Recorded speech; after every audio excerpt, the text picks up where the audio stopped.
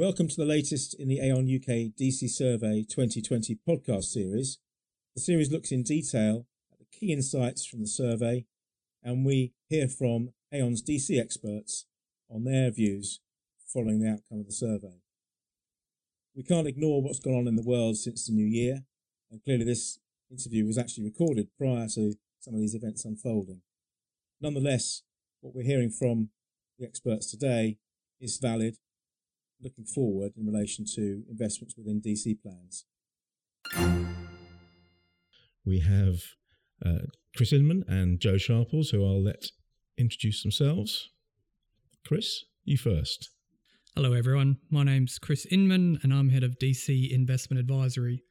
So my basic role is turning the best investment ideas into innovative investment strategies for our DC clients.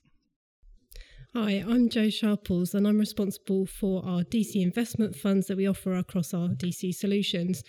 My role is to look after those funds and make sure they're structured to meet the needs of our members. Thank you both. Now the survey is entitled the DC Scheme Survey, How Do You Measure Up?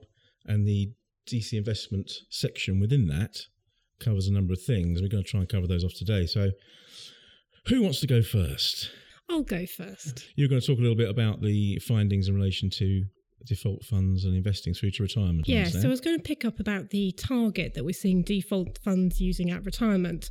And from our survey, we saw that the overwhelming majority of people said that they had a flexible target at retirement, and that's aligned for people who want flexibility, for example, to access drawdown or perhaps to stay invested for a period of time. Alongside that, we also saw a further 25% said they had a target that was based on more of a combination of metrics, but again, supporting that theme of more flexibility. Interestingly, we'd seen the proportion targeting annuity purchase had fallen to around 20%. So that's a big drop, but it does align with what we're seeing in the market because we've seen a lot less demand for members buying annuities at retirement. Currently, it's only around 10 to 15% of members who actually do go out and buy an annuity. That makes a lot of sense to us, and we do support that flexible approach as giving a good balance for members at retirement.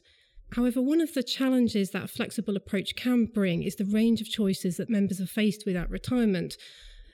And there are ways of helping your members with this. One of these is to offer access to a preferred drawdown solution, and I think that's a great start for members. However, the number of schemes that we see doing that is still quite small, just over a third of our respondents. And of those people who are offering a preferred drawdown solution, the majority of those, and that was over 80%, actually use the provider's own solution. Why do you think so few schemes are taking up that sort of opportunity to point people in the right direction? I think there's a challenge around being seen to be giving advice, but actually by having a preferred solution, it does help make things easier for members and also helps them getting into difficulty, for example, around pension scams. One of the things I think schemes can do a lot more of is to go down that route and to have a preferred solution.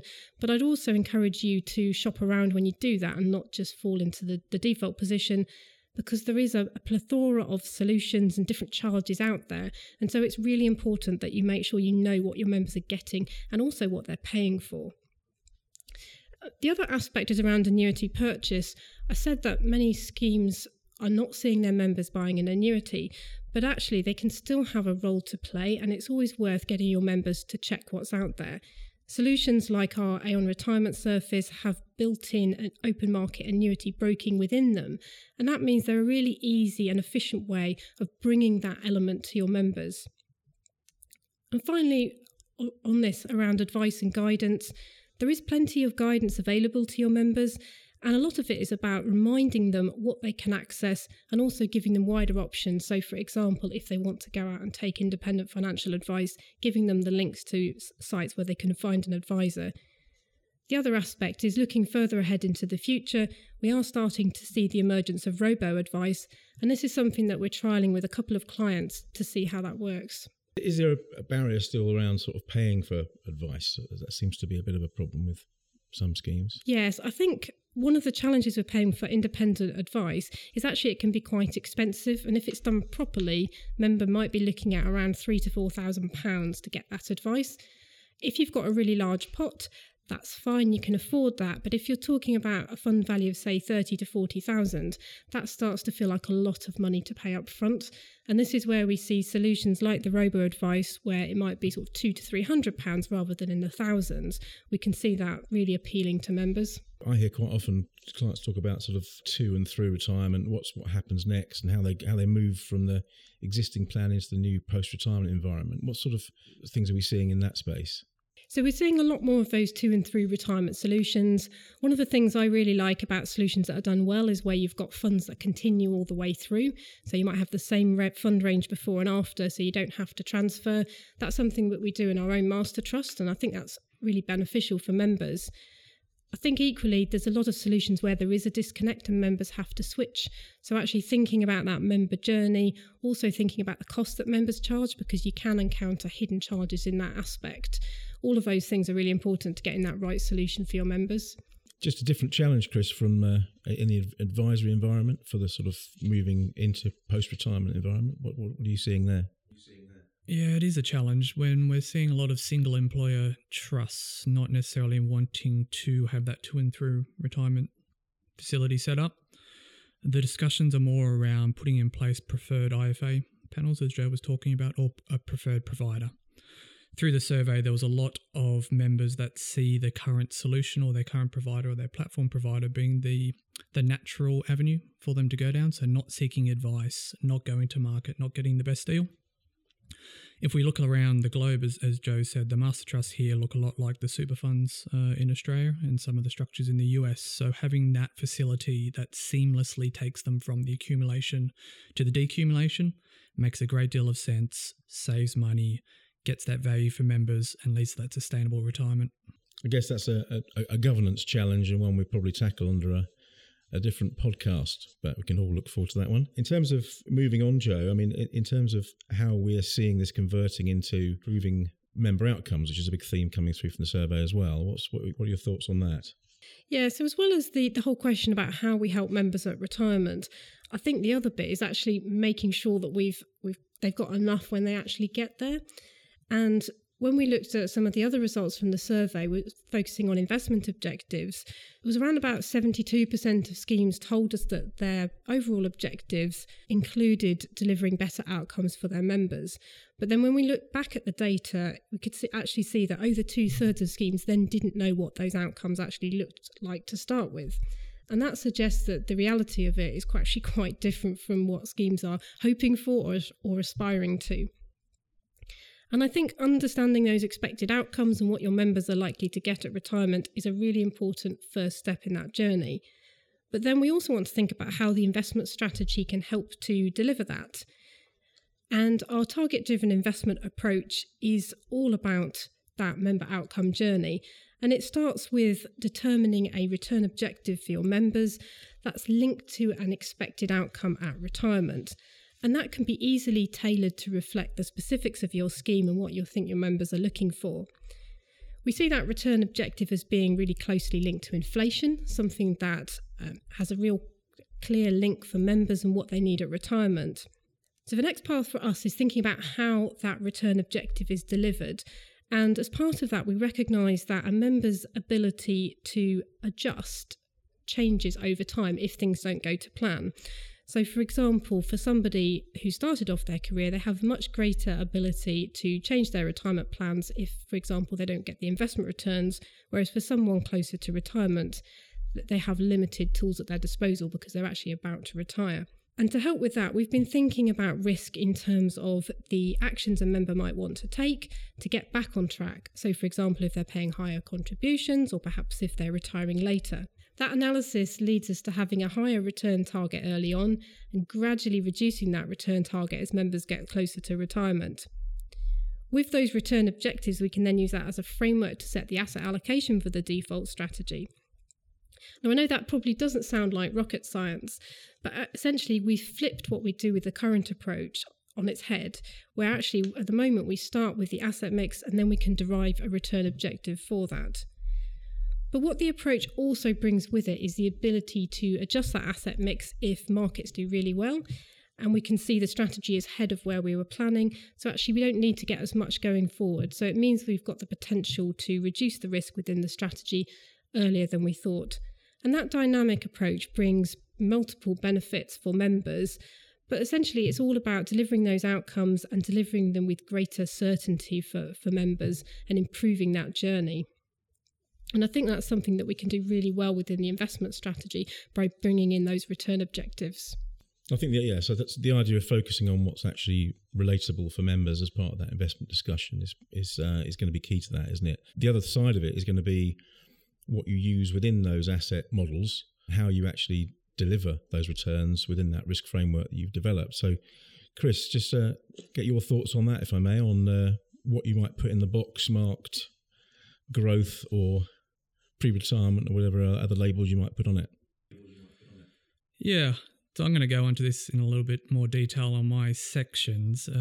Just coming back to Joe's points, I think this is key in terms of evolving the current lifestyle strategies to better target the outcomes, to take into consideration market experience and then tailor that journey for members is going to be absolutely key. In terms of the building blocks, if we call them that, the underlying investments, not a great deal is going to change from current. In terms of early on, we want to be getting that equity risk premium, we want to be getting returns significantly above inflation, and we want to do it at a reasonable cost. So the current strategies we have there in terms of factor investing, maybe some real assets, but mainly market beta, mainly equity beta, I think that's going to persist. It's where we get later on in the savings journey where we need inflation linkage, we need to cut off that left tail or cut off those real significant losses that might come through like we saw in 2008. That's where I think currently the investments available in DC are somewhat lacking. That's where the innovation is going to come, along with our more considered focus on that outcome and that smoother return profile. Thank you, Chris. And you mentioned that you're going to go on to talk a bit more about the detail of that in terms of what lies beneath. So what are your thoughts on that? So there's two areas I'm going to talk about. The first one, I'm going to say the survey findings were a little bit surprising. And the second one, I'm going to say were a little bit underwhelming. So there's some suspense for you. So we'll start off with the little bit surprised one. So the one I was surprised about was when we asked respondents whether they wanted more asset classes, more opportunities to invest across their DC schemes and their assets, only 6% said they wanted to. For me, that's a little bit of a surprise, particularly when we're talking about real assets and alternatives. When we look around the globe and more mature DC markets, again, like Australia, Canada to a degree, US, we see a large use of alternative assets. We see them used in the growth phase, we see them used in the decumulation phase, basically all the way through.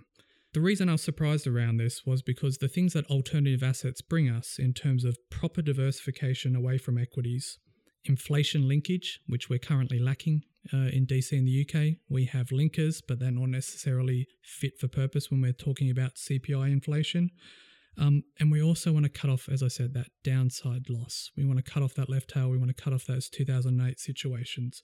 And these are things that alternative assets, particularly things like private debt, infrastructure, real estate debt, can bring to the market and can bring to DC savers. If we think about the challenges, the reasons why respondents might have said this, may have been somewhat concerned, for me it kind of boils down to three areas. The first is probably around education. If consultants aren't talking to trustees about this, if they aren't comfortable with the solutions, if they aren't comfortable with the asset classes, that's going to be difficult to get hold of. Number two, it's the governance around that. It is extra work. It is a bit harder than just putting your money into listed assets. You have to think about drawdowns. You have to think about reinvesting the assets as they come through, as the income comes through. So that's another potential hindrance. And the third one I think is probably the most important. I think people worry about liquidity, particularly with headlines like Woodford, etc., and property funds gating. They worry whether putting their members' assets into illiquid strategies or alternatives may lead to adverse outcomes, particularly if there's a shock in the market. For me, these are all things that can fairly easily be overcome in terms of having a better discussion having education sessions with your consultant at conferences, etc., and also setting up the structures. So it's quite important in terms of those white labeled structures, future-proofing the investment strategy, that we can build structures around those that, touch wood, if they were to gate, if something was to happen in terms of the liquidity profile, we can use other assets for that short term to make assets available to members. So education is a big piece in that that you said there, Chris. And I think just the other point you're making about accessing that market, what are you seeing from the providers and the platforms in terms of accessing and allowing addition of such funds to platforms, etc.? Yeah, so we're seeing a few strategies come to market already. So there are some issues operationally and fund structure-wise that make these strategies less likely to be made available. So some have overcome that. In terms of what we're seeing now, there's a lot more discussion, a lot more positive noise in terms of making these strategies available. So the hookup on daily dealing isn't something that's actually a concern, isn't something that's actually a hindrance. So platforms are listening to that now, and they're starting to make available strategies that might be monthly dealt, semi-annual dealt, etc. So we are getting access to better funds, better investment managers, and therefore better strategies for clients. So what's currently on the table, it's okay, but it's improving. And I guess we're seeing a scale now in the DC market that would actually support accessing some of these funds that may not have been an option before. So someone like Nest always gets spoken about. Their operational structure allows them to access these things a lot easier or a lot simpler way than most DC schemes in the UK. But yes, the scale of someone like Nest initially beats that path, leads that way, and lets other people follow along.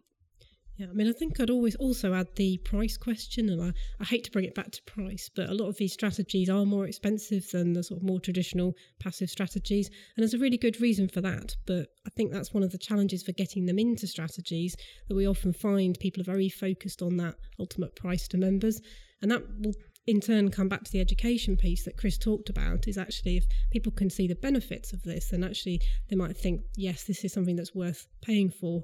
And so we'll include that in our strategy. And I guess as part of a blend or some sort of white label, you're going to be able to manage that cost to other funds as well. Yeah, as Joe said, it comes back to we've been beating the drum for value, not cost. Mm-hmm. So it may cost a little bit more, but the value it provides members, yeah, very worth it. Okay, well, thanks for that. In terms of the other probably big issue that's being discussed by everybody at the moment, Chris, is responsible investment. Not that we weren't responsible before, but we seem to be even more responsible now, apparently. Much more responsible, apparently. So yeah, to John's already broken the suspense there that my underwhelming finding from the survey was around responsible investing or environmental, social and governance implementation within DC schemes.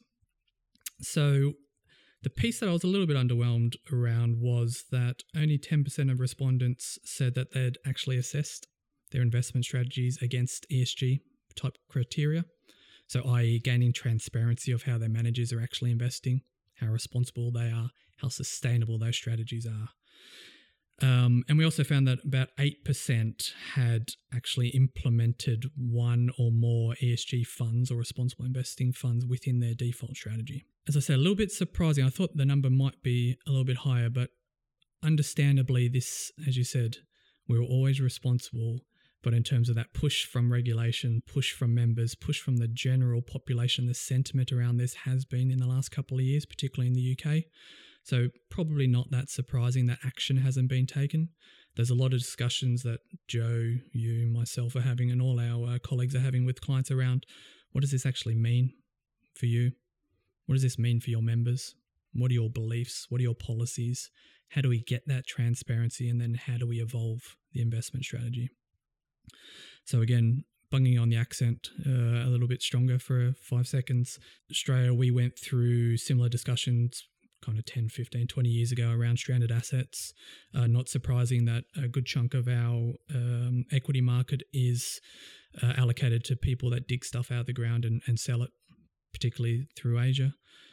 Knowing that our economy was linked to that, jobs were linked to that, and our pension savings were linked to that, thinking very strongly and in a considered manner how those stranded assets might impact those retirement outcomes. Was there a risk there?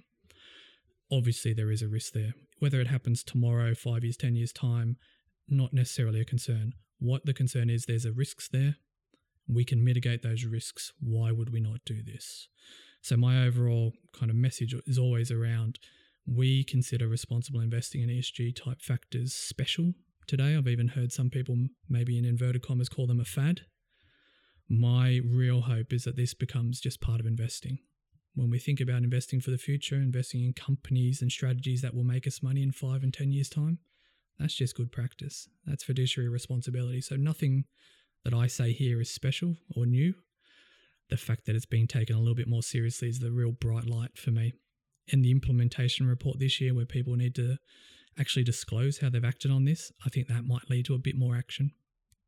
Yeah, so there's the overarching view and strategy that the sponsor, perhaps, and that the trustees have, if there are trustees involved, which is kind of embedded in the way in which they go about their governance and the way in which they assess fund managers, etc. And that will only increase over time, is what you're saying. But the other end of the spectrum is actually how it lands in the member space, if you like, and how they respond to it and the extent to which they're going to demand that pace of change. Yes, hopefully that push comes through. And if any members are listening, please write into your DC schemes asking them such questions, particularly the ones that I help out on, because they're great questions. They really engage the trustees and really put us to work.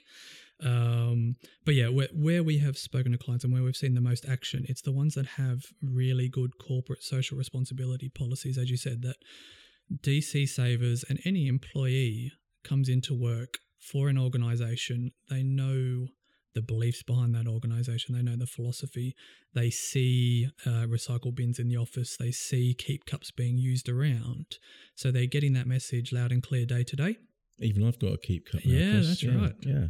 Thanks for that. No worries. You can pay me later. But when they look at their pension scheme, none of that's reflected in there. So where we're linking up that engagement with the organisation, engendering pride with the organisation, bringing that across to the DC savings, where various surveys have shown that members say that they will be more engaged, they will be more interested in their pensions if they were invested in a more sustainable manner. My always thinking, and we have a partnership with Cambridge Institute for Sustainability Leadership, that don't necessarily listen to what people say, watch what they do. So we did a great study with Cambridge that looks at revealed preference of members. Please see the study. I'm sure we'll link it up with the survey. But the high level was there that members are willing to potentially forego some returns to avoid the worst funds. And when I say worst, the least sustainable. So there's some sort of risk aversion there in terms of investing in the worst funds. And it's highest with those at the younger end of your membership spectrum. So when we're talking about communications and engagement, we often scratch our head about those younger members. This is just one of those great tools to engage with them. And we're investing more sustainably, and we should generate higher returns off the back of this. So it's all wrapped up into one, and one of those great opportunities to link up investment with pensions, with engagement. And it's interesting to hear that people are actually prepared in some instances to forego returns if necessary in order to achieve those sort of broader objectives, which is, I think, an important thing for trustees and sponsors to bear in mind when they're devising investment strategies. Yeah, agreed. For me, it's the direction of travel. They've given us a clear remit to implement these, to think a little bit harder about responsible investing and make it happen within the pension scheme. Okay. Well, thank you, Joe and Chris. That's been incredibly interesting insight into some of the responses we've seen from the survey. You're very welcome. No worries, John. Thanks to all of those tuning in and listening to the podcast. And don't forget, if you want a copy of the survey, please do click on the link in the podcast text. Alternatively, you can email us at talktous@aon.com or contact your usual Aon consultant.